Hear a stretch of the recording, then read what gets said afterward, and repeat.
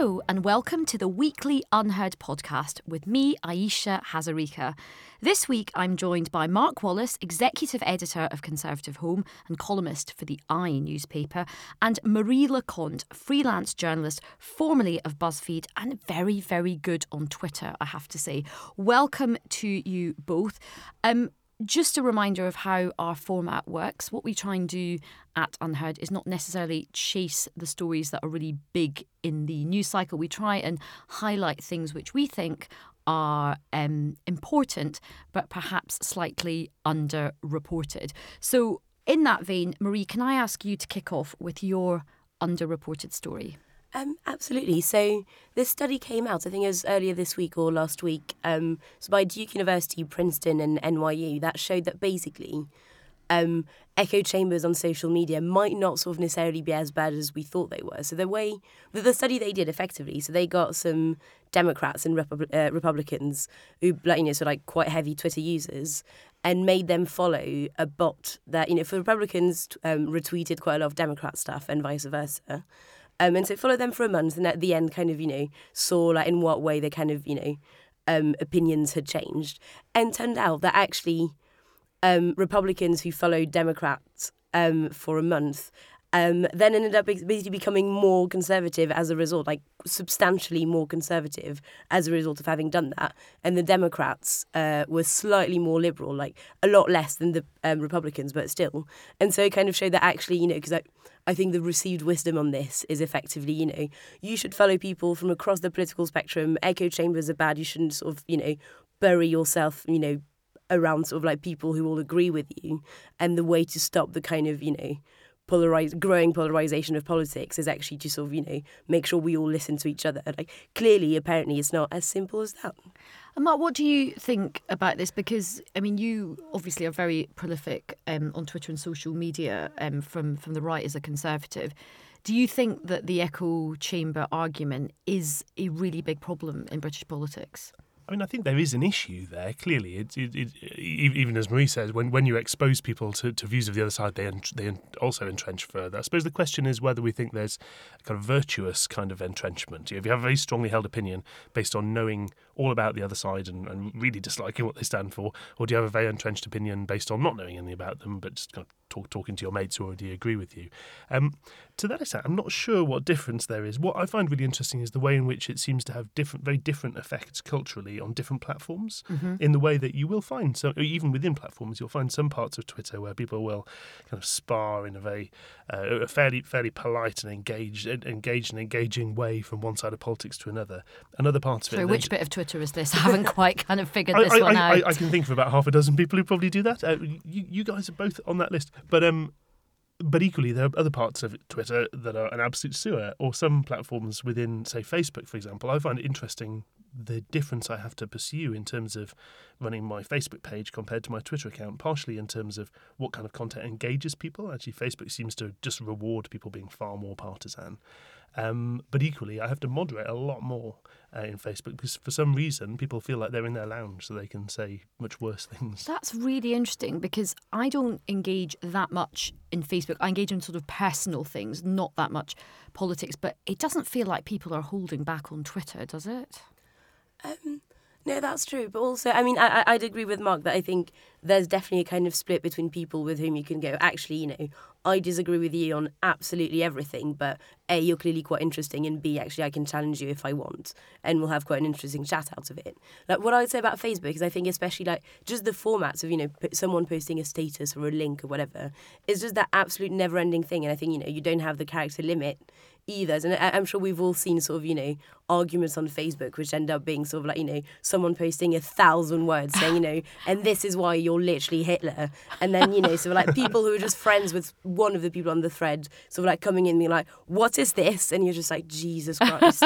And so at least I feel like, with Twitter, I guess, A, the character limit probably helps slightly. Oh, totally. And B, you can sort of find your corners and kind of stay in them, which is what I do. But those people on Facebook, it's like they're the same people that stand up. When you're chairing a panel and they say things like, not really a question, more a statement, and your heart just sinks and they sort of take a novella out. They're like a mini sort of speech. I feel that on Facebook and Twitter and all these social media platforms, things are so polarised. Do you not think it's kind of naive to think that people can sort of chat to each other in a calm, reasonable way, reach some sort of consensus and end up in a kumbaya place where they've both sort of, changed their views?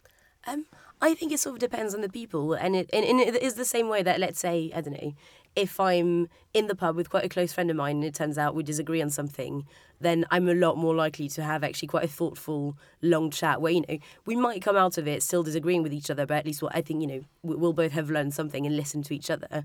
That's entirely different from saying some drunk bloke at a party going, and this is why you're wrong. And I feel like the internet is very much the same. You're not necessarily always going to listen to people you disagree with when they're people you don't know, people who've just barreled into your mentions to tell you you're wrong. And so I think that's kind of the issue with social media as well, of like, again, in real life, you would not have someone down the street saying, I disagree with you. I think you're stupid because of what you think. And no one would go, oh, hang on, please tell me more about why you think I'm wrong, random person on the street. And that random person will then follow you home and shout outside your window for like most of the night going, you're stupid and ugly and fat and I hate you. But enough about my Twitter timeline. But Mark, as somebody who's obviously you're connected with the right of politics, how much do you think, well, we know, Labour's actually using social media quite effectively. How effective are mainstream political parties being at using the sort of hyper-partisan echo chambers on social media to their advantage? Well, it's fair to say that the Conservative Party still hasn't fully overcome its distinct failings to prepare for its own surprise general election on this front. 6 months before the election, they were laying off people on their social media team because an election was so far away, which suggests that they hadn't planned very well. But also, they don't really get that this is a year-round, 24/7 activity. Just like to make a note, Theresa has announced that she's going on a walking holiday, so anything could happen. Gulp. Yeah, I'm careful in drawing a breath, which I'll be holding until next Tuesday afternoon now. I think part of it is that actually social media lends itself to a certain extent to opposition. And actually, if you look back at when Gordon Brown was in power, when the blogosphere was kind of taking off, it was dominated by centre-right, broadly kind of Tory-ish outlets, Conservative Home, Guido Fawkes, Ian Dale's Diary. That was the big political blogosphere at the time, and part of that was about the sometimes the anger of opposition, a bit more of the freedom of opposition, but also, of course, because when you're in government, because when you've been in government for a decade, an awful lot of your talent and arguments has been either tied up in office as advisors and so on, or it's been burned through and has left the field. So, to a certain extent, it's about opposition. It's quite hard for ministers who need to go through various forms of sign-off on various different topics to produce something prompt and interesting in vaguely the right week.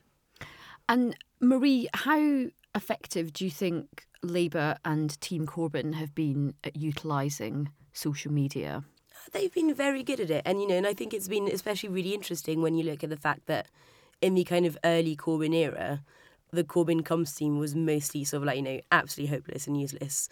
Partly dealing with the press, but I think just in general. And I'm still not entirely sure when or how that happened. I'd be quite interested in reading something about it. But I think especially sort of, from around early last year, they became this kind of, unstoppable machine. And even, using things like Snapchat filters and, all those, even games, I think they did, the Momentum videos are particularly good. But I do think that also what Labour has for them at the moment is that that there are so many supporters, especially younger ones, who will just tweet. I think the Tories can be as good as they want on social media, so from, let's say, CCHQ, but if they don't have those thousands of people willing to basically tweet the party line of their own accord, then they're participants, aren't they? They're part of the Labour social media team just by the fact that they're so committed. One of the things I think is very interesting is take Prime Minister's questions, which has arguably become like a complete sort of snore fest, but the Labour team will just use a bit to clip and it will go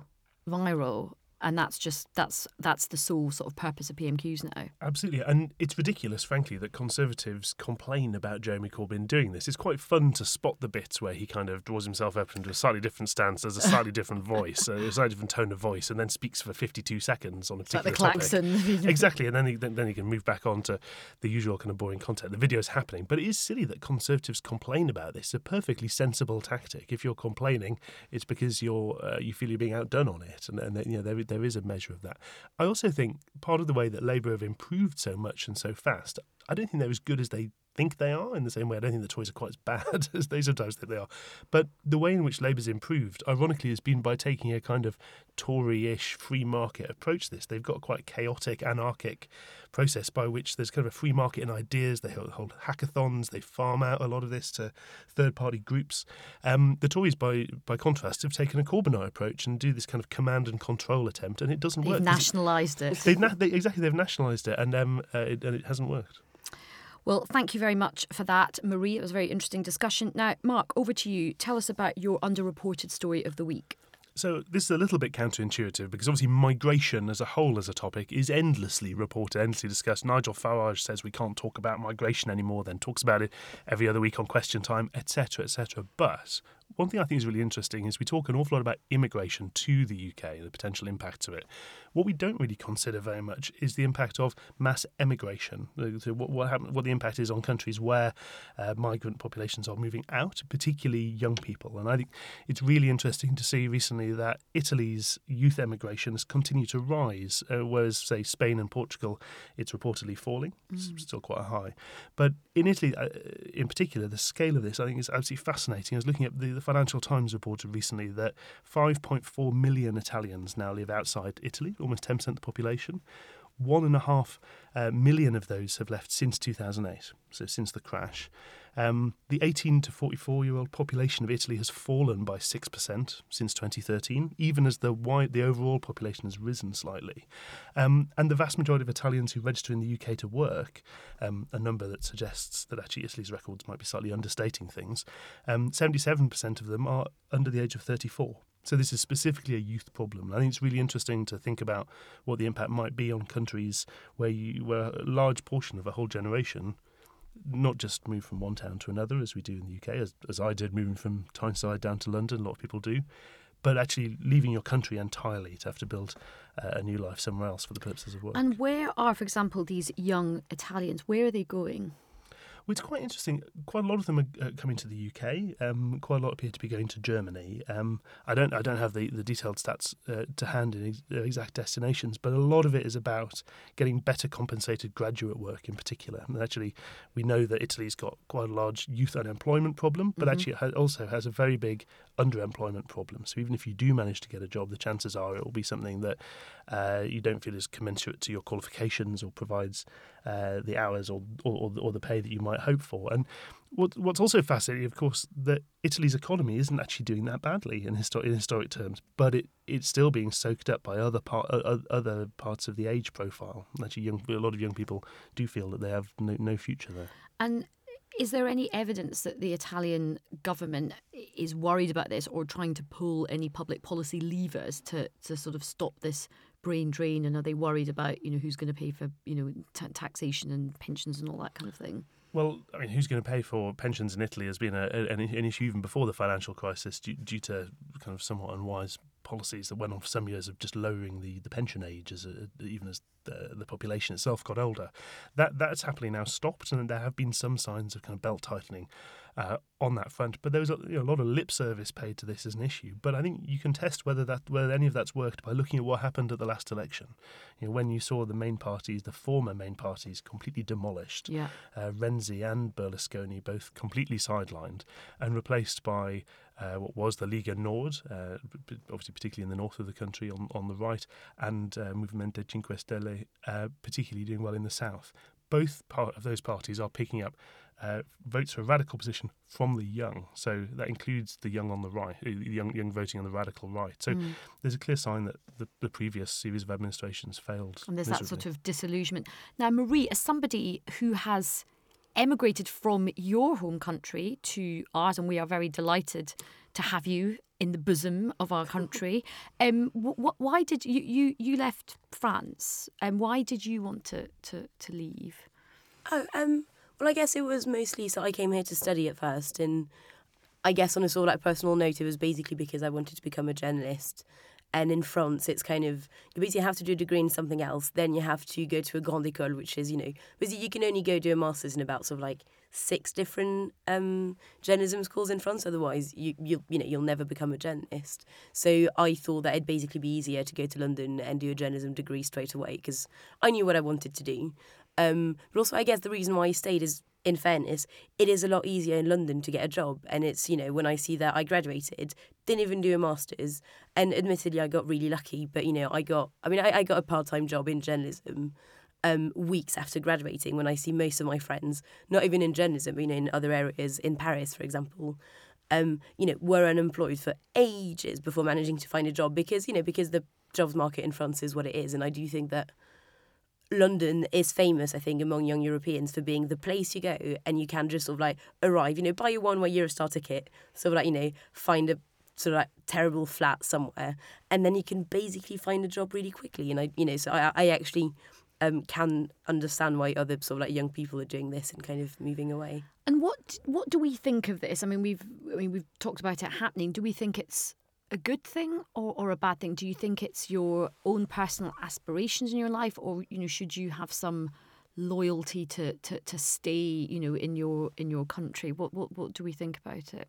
I don't know. I mean, I think I'm a bit torn in, like, it's not, to be entirely honest, my area of expertise, but I do seem to remember sort of like several Eastern European EU members actually kind of complaining about freedom of movement because they're like, everyone is leaving us. We have this massive brain drain, and how do you expect us to, make the economy better and like kind of grow as a country if basically all our young people leave the second they turn 18 and go to the more prosperous bit of the EU? And they become like a sort of left behind part of Europe. No, exactly. And I do think so. I'm half Moroccan, and this is a problem Morocco has as well. But basically, sort of like, especially sort of like middle class kids will go to Europe to study and then think, well, actually, might as well stay here. And so actually that's why the country is not necessarily sort of like getting better because, again, there's such a kind of consistent brain drain of people leaving to get qualifications and then just not coming back. And then, but, what can be done about that? We sort of see it in our own country as well. I mean, I came down from Glasgow to London. You came down from the northeast. I mean, would you be enticed to go back up to the northeast? I, like a lot of kind of internal, not exactly expats, but internal migrants to London, I think have a lot of nostalgia for my home. And in my mind, I've lived in London since 2005. In my mind, Tyneside is still my home with a capital H. I'm now married to a Londoner. I've got a little boy down in London, obviously working in and around Westminster. There's not much prospect of me managing to go home. But I'd be lying if I said I didn't feel a bit guilty about that to a certain extent. And it is interesting, I think, what it does to the question of a social contract. What happens within the UK is one thing you can see is the resentment people feel about, quote, bloody London, which I think this is part of that. I think the idea that people have some difficulty adjusting to the idea of how their society is changing, and that's within a country where there are financial transfers. So if your kids do go off to London and the southeast and earn more money, then at least they're paying tax within the same country. And I think it is understandable why there's quite a lot of frustration and anger. The other question is, of course, what happens when that means you have a large proportion of your vote outside the country, and quite a lot of Italian voters have a vote back in their parliament in the same way. I think I'm right in saying that French voters, you have MPs who represent expatriates. We do, yes. No, I have an MP in France, which is quite odd, but there you go. It makes you sound really stylish. Oh yeah, just nip back to my other MP, exactly. So it's a huge challenge as to what on earth you can possibly do about it, particularly within, say, as you're saying, say Poland, for example, where you have a large amount of concern at a political level. But it's very difficult for any politician to sit down with an individual and say you shouldn't have been able to act on those aspirations. Yeah, and we forbid you from chasing your dreams and trying to make a better life for yourself. It's very hard. I mean, one of the things politically in Scotland as well that we found was that, particularly for Labour MPs, and I think this is why we paid a very heavy price in sort of recent elections, was that if you were a talented politician in Scotland, you immediately came to Westminster. The idea of kind of staying and serving your local communities in Scotland was sort of seen as, no, you didn't do that. And I think that's one of the reasons why Labour did lose so much support, actually. There was a sort of a cultural kind of snobbery. You had to come down to London. But I think politically, that is kind of pivoting back a bit post-Brexit and lots of other things as well. Was there, I seem to remember reading some suggestions there was also a bit of a gap between, say, Labour and the SNP in terms of how they place the Scottish Parliament in their careers. So if you're in the SNP, you wanted to serve in the Scottish Parliament above all things. If you're in Labour, perhaps there was some suggestion that not all of the MSPs were quite... No, absolutely. And like I said, I think we did pay a very, very heavy price for that. Well, look, that was a fascinating discussion. Now, we are going to move on to my favourite section, which is heroes and villains. So we've got two heroes to discuss, and they both have the same name. I'm going to start with you, Mark. Who is your hero of the week? So my hero, which I don't think I've ever said before, is Donald Tusk this week. So can I just say that again, just so we can have that on there? Donald Tusk is my hero. There you go. That's the I agree with Nick moment here. Somebody, as you know, as a lifelong Brexiteer, I'm not a massive fan naturally of the EU institutions, but this is someone who stood up to when Jean-Claude Juncker was writing congratulations to Putin, best of, we wish you every success. He said as everyone else was sick in various corners of the room. Donald Tusk actually managed to turn the EU's position on Putin, on the Salisbury attack, and I think helped to open the door for various EU nations to join in these expulsions of Russian spies. So fair play to him. It's amazing what actually having lived under the dominance of the Kremlin over part of your life can do to your perspective. Marie, would you agree with that? Yes, I would. And, obviously as someone who's actually reasonably fond of EU institutions, I'm kind of enjoying Mark saying this, and I agree, and I feel the Juncker letter was incredible, and I don't always think that Juncker deserves all the flack he gets from the UK press, but this was definitely one of the instances where my jaw dropped as well. So no, I agree that what Tusk did was the right thing to do, and and it clearly worked. Yeah, and it looked sort of kind of international interest rather than something sort of factional or petty. So no, I think that's very well deserved. Now I've got quite a controversial person that I just want to mention very quickly, kind of in the same vein as your thing. So I'm no fan of the Donald, but I do think he should be given a bit of credit for the fact that it does look, and it's early days, but it looks like there could be significant movement with North Korea. I thought the meeting this week of China and North Korea was absolutely fascinating.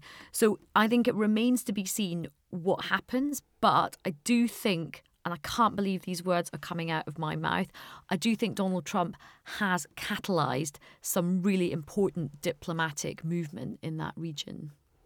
Yeah, and you see this with, say, the flack that John Bolton, his latest appointee, has got for being a warmonger, etc. But it is uncomfortable for various people to admit, I think, that the policy of kind of softly broad appeasement towards North Korea led them to having the bomb in the end. And actually, Trump often acts like a mad dog, but in this particular case, it seems to be having an effect. I do love the idea that Kim Jong-un is sort of poodling out to see the world a bit like Paddington Bear with his sort of in his armoured train. His armoured train. And Marie, you have a very important hero that you wanted to talk about as well.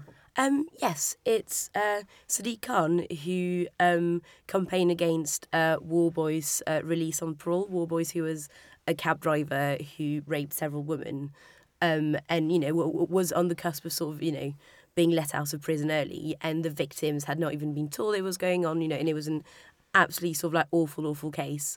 And Sadiq did sort of like campaign tirelessly to make sure that didn't happen, and it is not happening. And also, actually, in sort of, I guess, keeping up with the theme of this week, I'd like to say that The Sun probably also needs to be my hero of the week, because it was very much their campaign as well. And I'm not always The Sun's biggest fan, but I will also, in the spirits of honesty, give them that one. I love that we're all busting out of our echo chambers here. It's very good. We deserve a big pat on the back. And we're now going to move on to our villains of the week. Mark, so who's been doing your head in this week?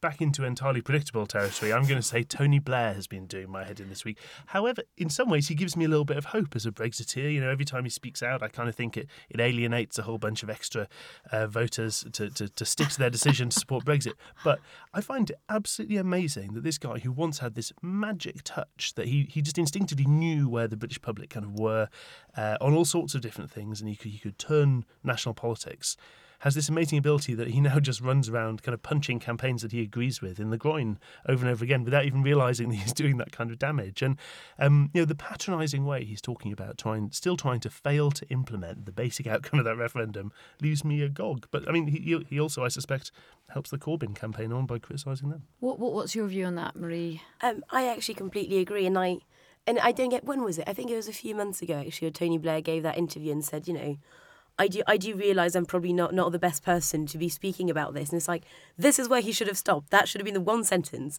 And that was that. Because, and actually, I feel like, as Mark said, it's not just about Brexit. One of my favourite stories from the Labour leadership contest in 2015 was when a source who worked for the Corbyn campaign showed me the figures, and basically every single time Tony Blair had an intervention against Corbyn, you could see the amount of donations for the Corbyn campaign massively going up.